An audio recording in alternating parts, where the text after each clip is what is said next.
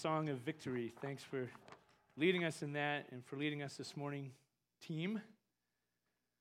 Well, here we are wrapping up the Faith and Family series. I get to bat last or clean up, I guess, depending on how you look at it.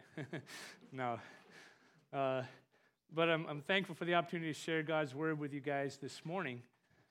And what I want to do is open with prayer and ask for the Lord's help today.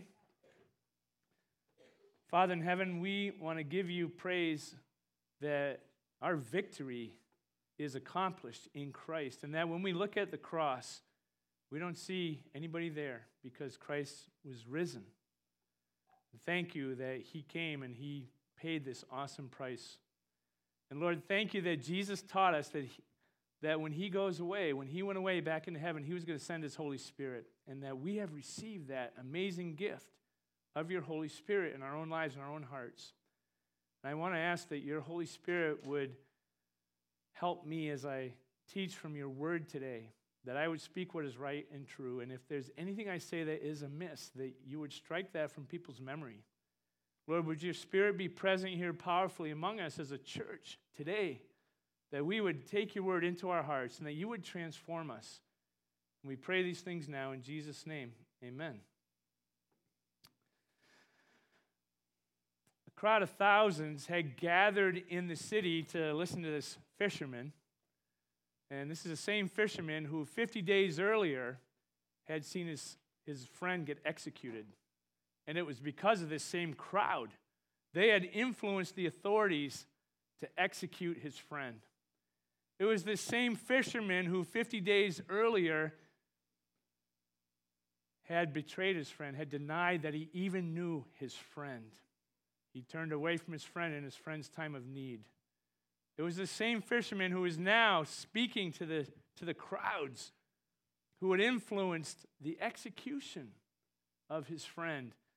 And he's not just speaking to them, but he's speaking boldly. He's aligning himself with his friend whom he had forsaken 50 days earlier. And what's happening now is he is saying some very hard things to the crowd. And it's a wonder that the crowd was not enraged. It's a wonder that he was not immediately lynched and executed on a cross like his friend had been. Because this is what the fisherman was saying in Acts chapter 2, verse 36. He said, "Let all the house of Israel therefore know for certain that God has made him both Lord and Christ, this Jesus whom you crucified." That's what he's saying to the crowd. It's a wonder that the crowd did not tear into him at that point, but they didn't. Stunningly, something else happened. In verse 37, "Now when they heard this, they were cut to the heart, and they said to Peter and the rest of the apostles, 'Brothers, what shall we do?' And Peter said to them, 'Repent and be baptized, every one of you, in the name of Jesus Christ, for the forgiveness of your sins, and you will receive the gift of the Holy Spirit.' So those who received his word were baptized, and they were added that day about 3,000 souls." So how on earth do we explain that? That a crowd of thousands who you would expect would be enraged at Peter bringing this up, that they had crucified their own Messiah. But instead, they were cut to the heart. How do you explain Peter, who had been running for his life 50 days earlier, and now he's all bold and proclaiming truth and proclaiming Christ to people? How do you explain that? Well, we know how to explain it, right? It's the work of the Holy Spirit. Check this out in John chapter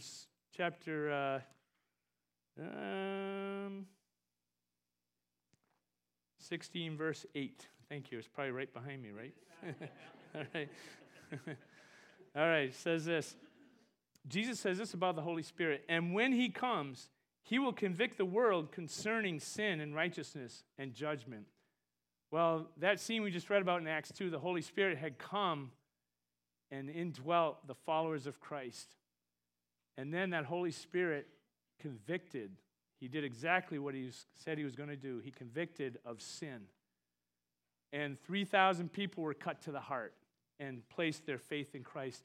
That is stunning. Things like that just don't happen. That's the amazing power of the Holy Spirit.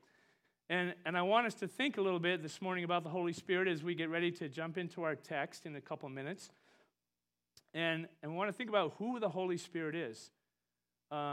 Maybe we have some Star Wars fans in the room, I don't know. And recently, of course, the movie Rogue One came out, and there's a phrase that resonates throughout Star Wars. May the Force be with you. I don't even know if they said that in that movie, but maybe they did. But we've heard that many times. Well, the Holy Spirit is not just this impersonal force. He's different than that. The Holy Spirit, first of all, is God. If we go to Matthew 28, verses 19 and 20, and we could see in a number of places of Scripture where we see the Holy Spirit is God. But in Matthew 28, 19 and 20, Jesus says, "Go therefore and make disciples of all nations, baptizing them in the name of the Father and of the Son and of the Holy Spirit." And notice that they're baptized in the name of, singular. Okay? Who is God? God the Father, God the Son, God the Holy Spirit. The Holy Spirit is just as much God as the Father is. The Holy Spirit is just as much God as the Son is. The Holy Spirit is the living God, the third person of the Trinity. And not only is he God, but because he's God, he's a person. We know from Ephesians 4, verse 30, that our sin grieves the Holy Spirit. You can't grieve an impersonal force or power, right? But people can be grieved. The Holy Spirit's aim, according to John chapter 16 also, is to bring glory to Jesus. So that's what he's up to. He wants to glorify Christ. That is what he does. And there's a couple other things about the Holy Spirit that I want to mention. Take a look at Ephesians chapter 1, verses 13 and 14. And we see this here. Paul writes, "In him, in Christ, you also, when you heard the word of truth, the gospel of your salvation, and believed in him, in Christ, were sealed with the promised Holy Spirit, who is the guarantee of our inheritance until we acquire possession of it to the praise of his glory." So what happens when we hear the word of truth, the gospel of our salvation, we believe?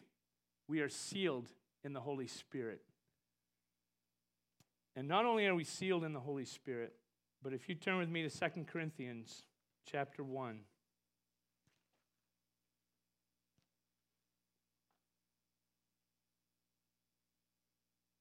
We see this.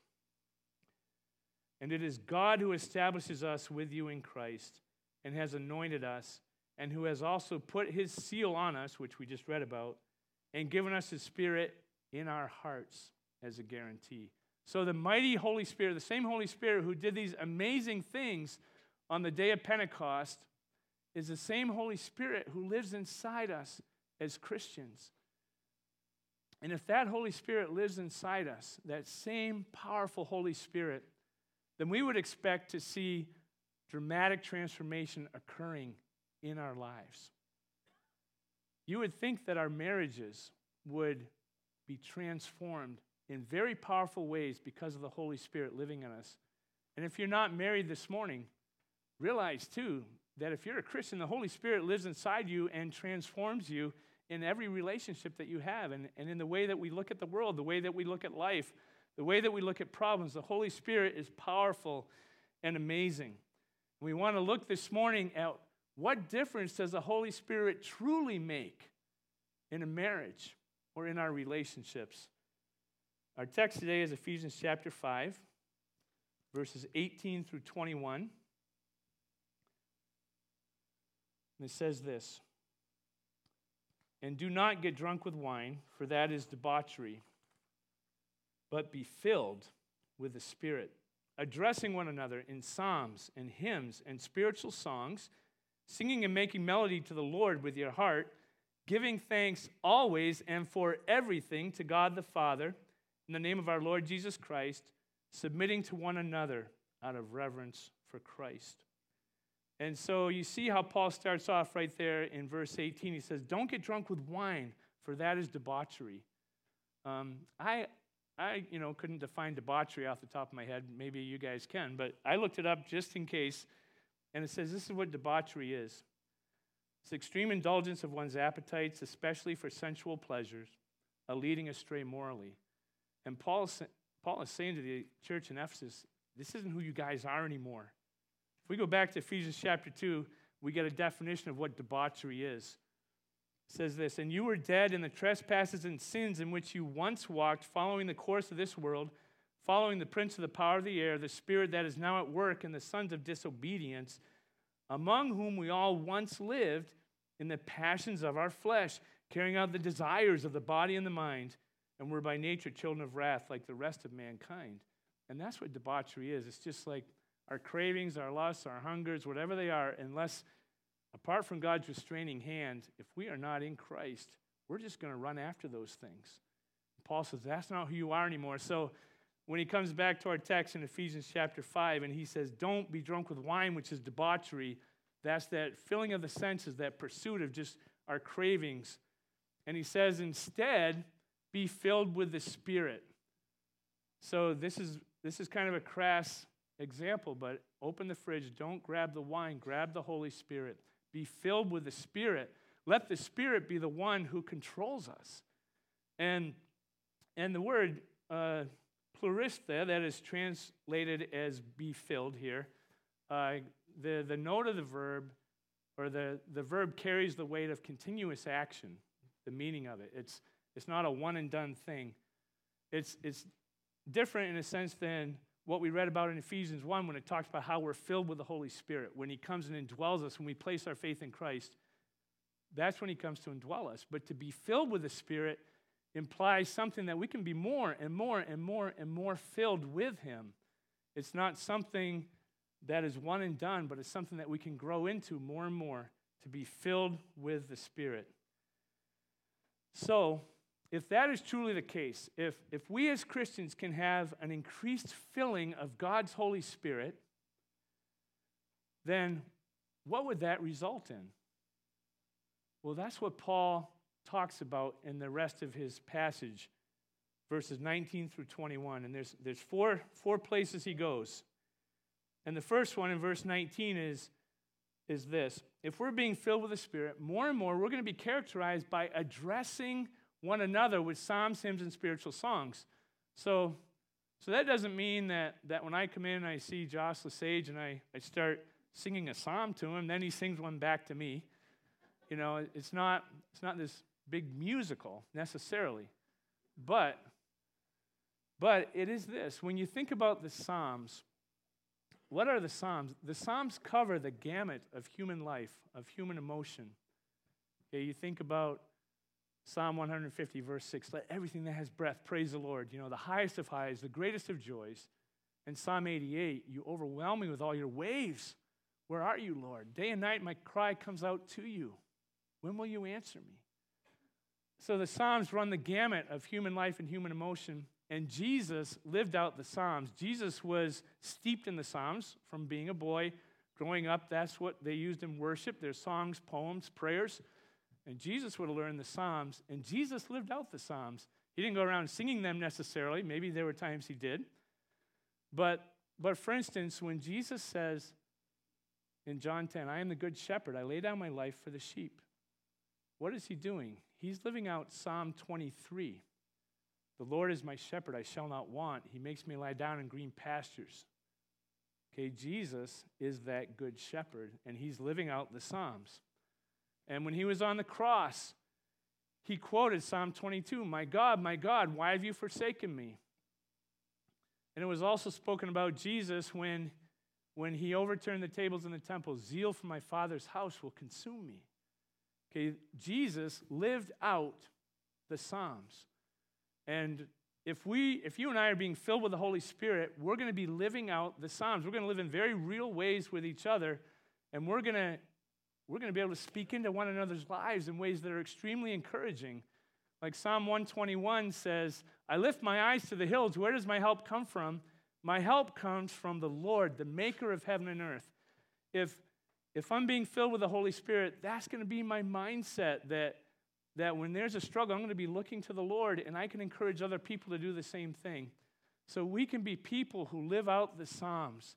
If we're filled with the Holy Spirit, that's what happens to us. And I want to mention something here that has been very, very helpful for Sue and me through the years is On Tuesday mornings at 5:45, we'll get up. That's a little earlier. We get up a little earlier, and we spend some time just reading through a psalm and then praying through it. We read it, then we pray through it verse by verse. And it's just been a very rich way to get God's word, to get the Psalms into us. And once a week, it takes maybe half an hour or 40 minutes for us to work through one. And the Psalms are prayers, so you can just pray them right to the Lord. But they can also bring to mind things that are heavy on your heart or that you want to be praying for, and then you can pray for those at that time as well. But it's just a rich way that's been very beneficial for us to grow in Christ in that way. Now, the text also talks about addressing one another. It doesn't say singing, but addressing one another along with psalms and hymns and spiritual songs as well. And hymns are these songs that have been created by the church that are packed with biblical truth. Paul quotes one in verse 14 of chapter 5. Awake, O sleeper, and arise from the dead, and Christ will shine on you. These hymns are for the edification and building up of the church, and spiritual songs as well, songs that are inspired by Scripture, words of truth that we can live out with one another. So if the Holy Spirit is filling us, more and more we're going to be characterized by addressing one another through psalms, hymns, and spiritual songs, through the truths that are embodied in those things. And when you think about what would the opposite of that be, if we're not filled with the Holy Spirit, then what? What would that look like? Well, we'd probably be addressing one another from our own flesh, our own desires, our own foolishness, probably wreaking havoc upon havoc. And the question that we need to consider is, which approach characterizes me in my marriage? Which approach characterizes you in your marriage, in your life? Okay, which one? Second thing Paul notes, that if we're being filled with the Holy Spirit, more and more will be characterized by, in verse 19, singing and making melody to the Lord with your heart. Okay, do you find yourself doing that? If we're being filled with the Spirit, we're going to be people who are singing and making melody to the Lord. Now, that doesn't just come out of nowhere, right? I mean, we just can't poof, sing and make melody to the Lord. Where does that come from? If we take a look back at Psalm 150, Pastor Jeff preached a sermon on this not that long ago. And I'm just going to look at, zero in on verse 2, but we'll read the first 3 verses. It says here, praise the Lord, praise God in his sanctuary, praise him in his mighty heavens, praise him for his mighty deeds, praise him according to his excellent greatness, praise him with trumpet sound, praise him with lute and harp. And then it goes on and more instruments are added in, and the psalm culminates with, let everything that has breath praise the Lord. And so you see this crescendo, all the psalms kind of crescendo up to Psalm 150. And there's just this praise, this noisy, joyful praise to the Lord. But what do we praise him for? Where is the fodder for what we praise him? Where does that come from?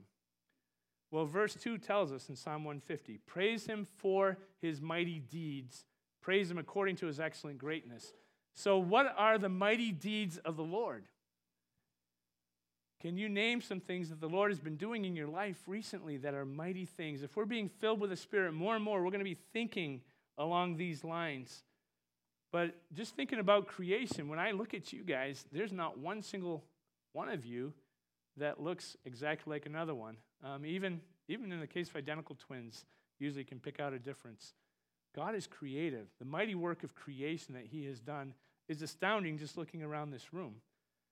And if we look at our state, we've got a beautiful state, all kinds of variety in the creation. If we go out beyond into the U.S. or across the world, there's a ton of variety, ton of creativity in God's creation. And not only is one of God's mighty acts creation, another one of his mighty acts is redemption. What does he do with people that have messed up his creation, who have sinned and brought death and struggle and suffering into the world? He has made a way, rather than to punish us for our sin, he's made a way to escape his wrath and to be saved. He has redeemed us through Jesus Christ. If our faith is in him, we have a way to be rescued. That's another mighty work of God. And he transforms us. And he's going to prepare, Jesus is preparing a place for us.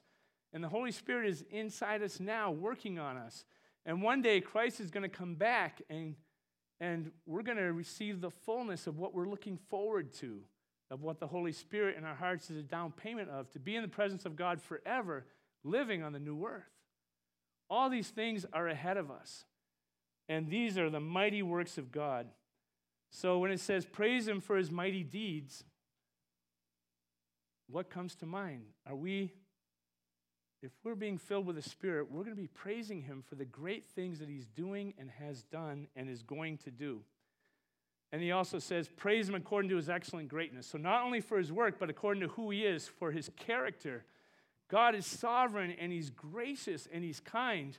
At the No Regrets conference yesterday in the first session, Chip Ingram talked about God's disposition toward us.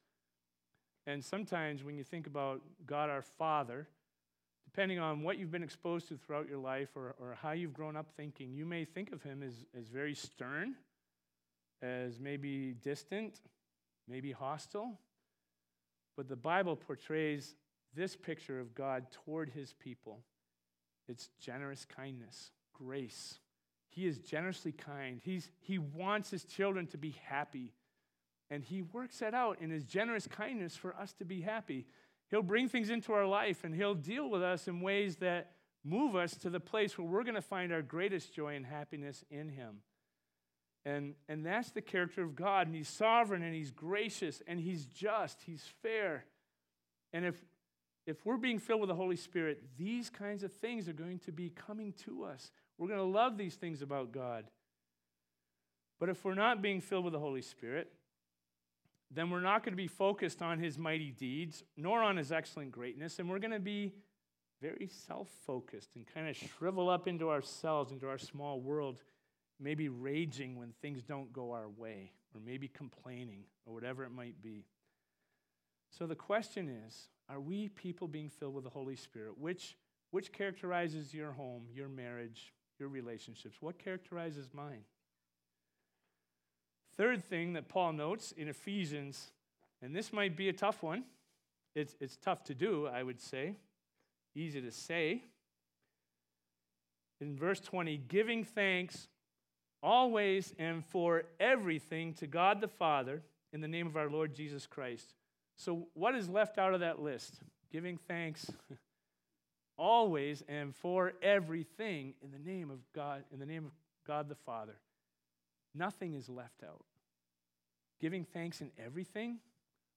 What about struggles? What about difficulties when they overwhelm us? How can we have a thankful heart then? Well, it's because of God's disposition toward us.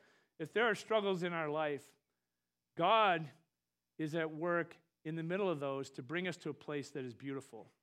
And I heard an example recently. Think about a 6-year-old who's being uprooted from the place where he lives. His father has lost his job. They're moving across the country. And he's losing his friends. He's never going to see him again. He's inconsolable. And they make the move. And now think about that 6-year-old when he's 30. Okay, his father, he's like, okay, I understand now why we moved. My father wound up, he had to get a new job. He got a decent job. I made new friends. In fact, I met my wife, and we're married now, and it's put me on this whole new path that probably wouldn't have happened if I'd stayed where I was. And so a 6-year-old perspective on their suffering is different from a 30-year-old perspective on suffering. Now, what about this? Okay, God has a 30-year-old perspective on our suffering. Oftentimes when we suffer, we might have the 6-year-old perspective, and we don't get it. But if we can trust that our Father is good and that he's taking us somewhere amazing, even in the middle of the struggle, then we can be people who are characterized by thankful hearts. And James talks about it this way. In James 1, verses 2 through 4, he says, "Count it all joy, my brothers, when you meet trials of various kinds, for you know that the testing of your faith produces steadfastness. And let steadfastness have its full effect, that you may be perfect and complete, lacking in nothing." So God's aim, even in the midst of struggling for his people, is to grow us up, to mature us, to help us to be steadfast. And because the more mature we are in Christ, the more we are like Christ, the more we're going to have a great relationship with God. Because who had the best relationship ever? Jesus with his heavenly Father. And the more we grow into that, the better off we're going to be, the more joyful we're going to be, the better our relationships are going to be, the better we're going to deal with the problems and struggles in our lives. So the trials that we go through, God's got a different perspective than we do, and we can trust him because he's good, James is telling us. In verse 12 of the same chapter, James says, "Blessed is the man who remains steadfast under trial, for when he has stood the test, he will receive the crown of life, which God has promised to those who love him." God has things in store for us that we can't even fathom in terms of how great they are. Unless we think we only give thanks during struggles, we have to remember to give thanks too when things are good. Oftentimes we may think, hey, that's just life, and I had it coming to me, I'm entitled to that, but really we know we're not, right? James tells us in verse 17, "Every good gift and every perfect gift is from above, coming down from the Father of lights, with whom there is no variation or shadow due to change." So the good things that come from God, the struggles that we have too, all these things God is using in the lives of his people to build us up and strengthen us. And if we're being filled with the Holy Spirit, our mind is being renewed, we're going to be thinking differently about the joys and the struggles in our lives. But if we're not filled with the Spirit, if we're not people who are giving thanks always in everything, what's the opposite of that? Ungrateful, covetous, idolatrous, greedy, grumbling, irritable, dissatisfied, complaining heart would be the opposite. And what are our homes characterized by? Is there this low-level irritability in our homes where it just takes a little bump and it comes spurting out? Or are our homes characterized by grace and thanksgiving? If we're being filled with the Holy Spirit, we can expect to have our homes transformed like that. And then the last thing that Paul mentions in this passage, if we're being filled with the Holy Spirit, more and more, we're going to be characterized by submitting to one another out of reverence for Christ. Submission, tough word. But think about it this way. All of us in this room are under someone's authority, every single one of us. And most of us have some authority over somebody else in some capacity as well. Submitting to one another out of reverence for Christ. Reverence for Christ. Our relationships are to be characterized by a humble love. And when you think about what reverence for Christ looks like, as we are conformed to the likeness of Christ, how did Christ humbly love? What did he do to show us what this looks like? Philippians 2, verse 3 says, "Do nothing from selfish ambition or conceit, but in humility count others more significant than yourselves. Let each of you look not only to his own interests, but also to the interests of others. Have this mind among yourselves, which is yours in Christ Jesus." This is the mind that the Holy Spirit desires to work out in us. This is the mind of Christ, who, though he was in the form of God, did not count equality with God a thing to be grasped, but he emptied himself by taking the form of a servant, being born in the likeness of men, and being found in human form, he humbled himself by becoming obedient to the point of death, even death on a cross. And you picture the humble love that Jesus has for us. In his humility, he left his kingly throne. It would have been extremely humiliating for him to come and sit on the highest earthly throne that there was. But he didn't do that either.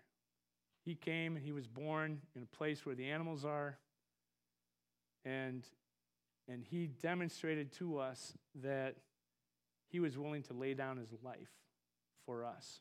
Okay, that sort of humble love.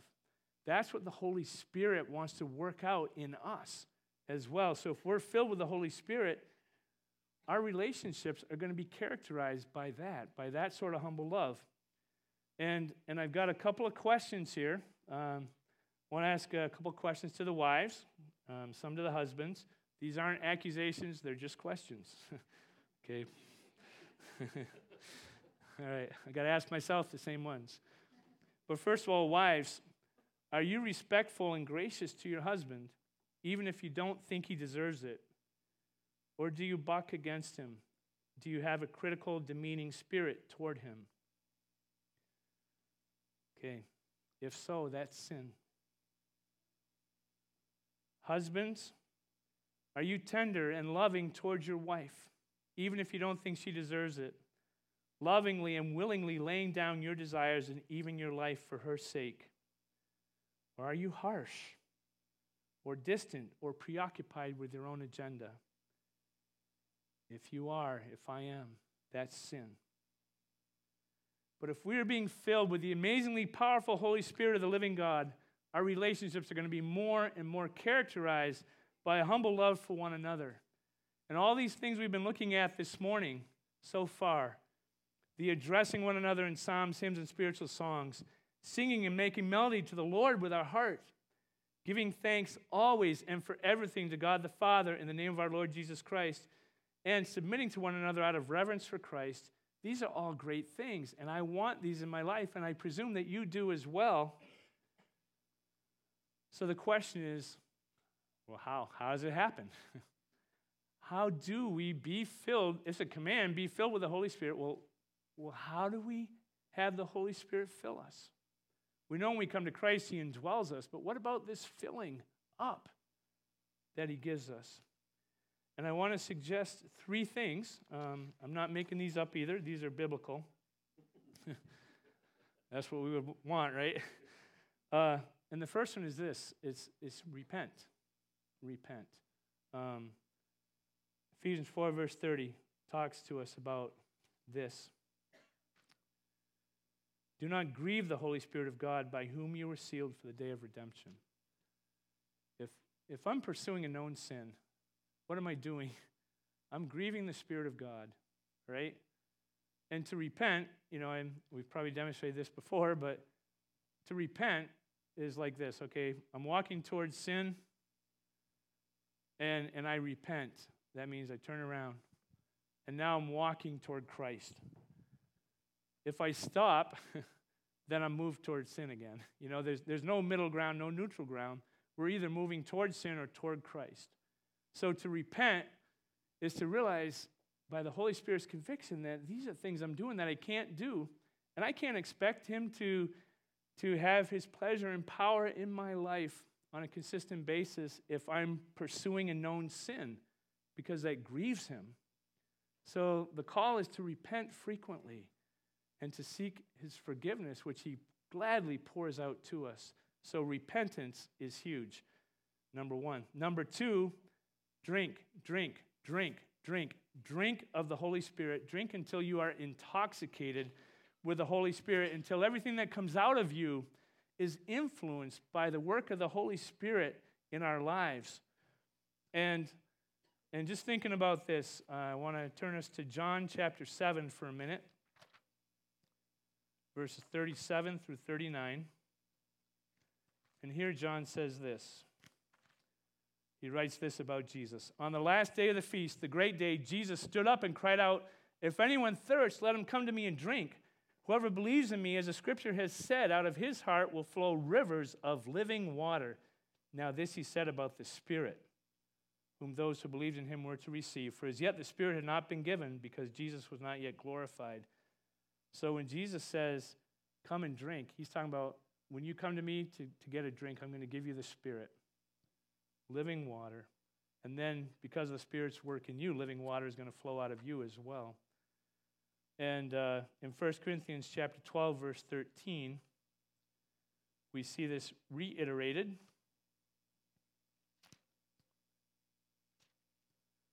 says here, for in one Spirit we were all baptized into one body, Jews or Greeks, slaves or free, and all were made to drink of one Spirit. So to drink of the Spirit then, okay, we know where to do that. What does that look like? Well, again, if we're drinking of the Spirit, our minds are controlled more and more by the Holy Spirit. And Romans 8, verse 5 gives us some help with this. Romans 8:5, I know we're bouncing around here a few places, but it says this. Paul writes, for those who live according to the flesh set their minds on the things of the flesh, but those who live according to the Spirit set their minds on the things of the Spirit. So if we're being controlled more and more by the Holy Spirit, our minds are going to be set on the things of the Spirit. And that brings us one more step. What are the things of the Spirit that we are to set our minds on? And Jesus helps us with that again. I'm bouncing back to John chapter 6, verse 63. Jesus says, "It is the Spirit who gives life. The flesh is no help at all. The words that I've spoken to you are spirit and life." Okay, if the Spirit gives life, Jesus speaks words of life. The Spirit takes Jesus' words and drives them into us. So when we think about what does it mean to drink of the Holy Spirit, think about letting the word of Christ dwell in you richly, taking in his word. And these aren't just the red letter parts of the gospel where Jesus says things. The whole Bible is Jesus' words. Jesus says that the Holy Spirit's going to come and help his apostles, his disciples, remember the things that he has taught them, and the apostles would write them down so that we could have them too. Those are the words of Christ. That's our New Testament. And in Luke 24, Jesus explained to his disciples the things in the Psalms and the law and the prophets that were written about him. That's the Old Testament. So the whole Scripture is about Jesus. So when we think about what does it mean to drink of the Holy Spirit, it means to take in God's word, take it in again and again and again, be filled up with God's word. And the Holy Spirit works with that to transform us. And I just want to encourage you, even as husbands and wives or as friends to one another, when you're taking in God's word and he's teaching you things, share that with one another. It doesn't have to be a major thing. It's just stuff that can be a great encouragement to one another. I want to share something with you that I read a couple days ago. In my Bible reading program, I'm going through Proverbs, and I read out something out of Proverbs 5, and I would, just before I spent my time reading that morning, I prayed about something that's been on my heart for a number of years, and I've told some of you guys this before, but I grew up in a Christian home, and early on I heard the gospel of grace and forgiveness, and I've known Christ for many, many years. But something that I've come to realize in my adult life is that I have a hard time really hating my own sin. You know, I can give myself a pass pretty easily, and I want to be grieved over my sin. I want to come to hate my sin more and more. So that had been on my mind, and I prayed that just before I started reading Proverbs 5. And then this is what the Lord showed me in Proverbs 5, verse 21. "For a man's ways are before the eyes of the Lord, and he ponders all his paths." And that just struck me when I think about hating my own sin, that God sees it, and he ponders all my paths. He thinks about those things.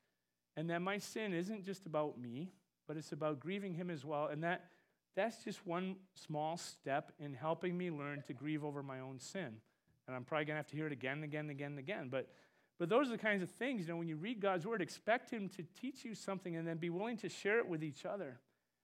When we're being filled with the Holy Spirit, when we're drinking of the Spirit, we want his word to spill out of us into the lives of each other. And can you imagine what that will do in your relationships when we become people who are characterized by that? And then in closing, the third thing, okay, repent, drink of the Spirit, and pray is the third thing. Pray. Because if we go to Luke chapter 11, we have a sweet, sweet promise. Luke 11 to 13, Jesus is speaking here, and he's just got done teaching his disciples how to pray. And he says this: "What father among you, if his son asks for a fish, will instead of a fish give him a serpent? Or if he asks for an egg, will give him a scorpion? If you then, who are evil, know how to give good gifts to your children, how much more will the Heavenly Father give the Holy Spirit to those who ask him?" That's an amazing promise right there. I'm a dad. I've got 3 sons, and I like to give them good things to eat. I don't begrudge them that. And I'm a sinful man. Jesus said, "You then being evil." I know. I've fallen short of the glory of God. There's no one righteous, no, not one. I know that includes me.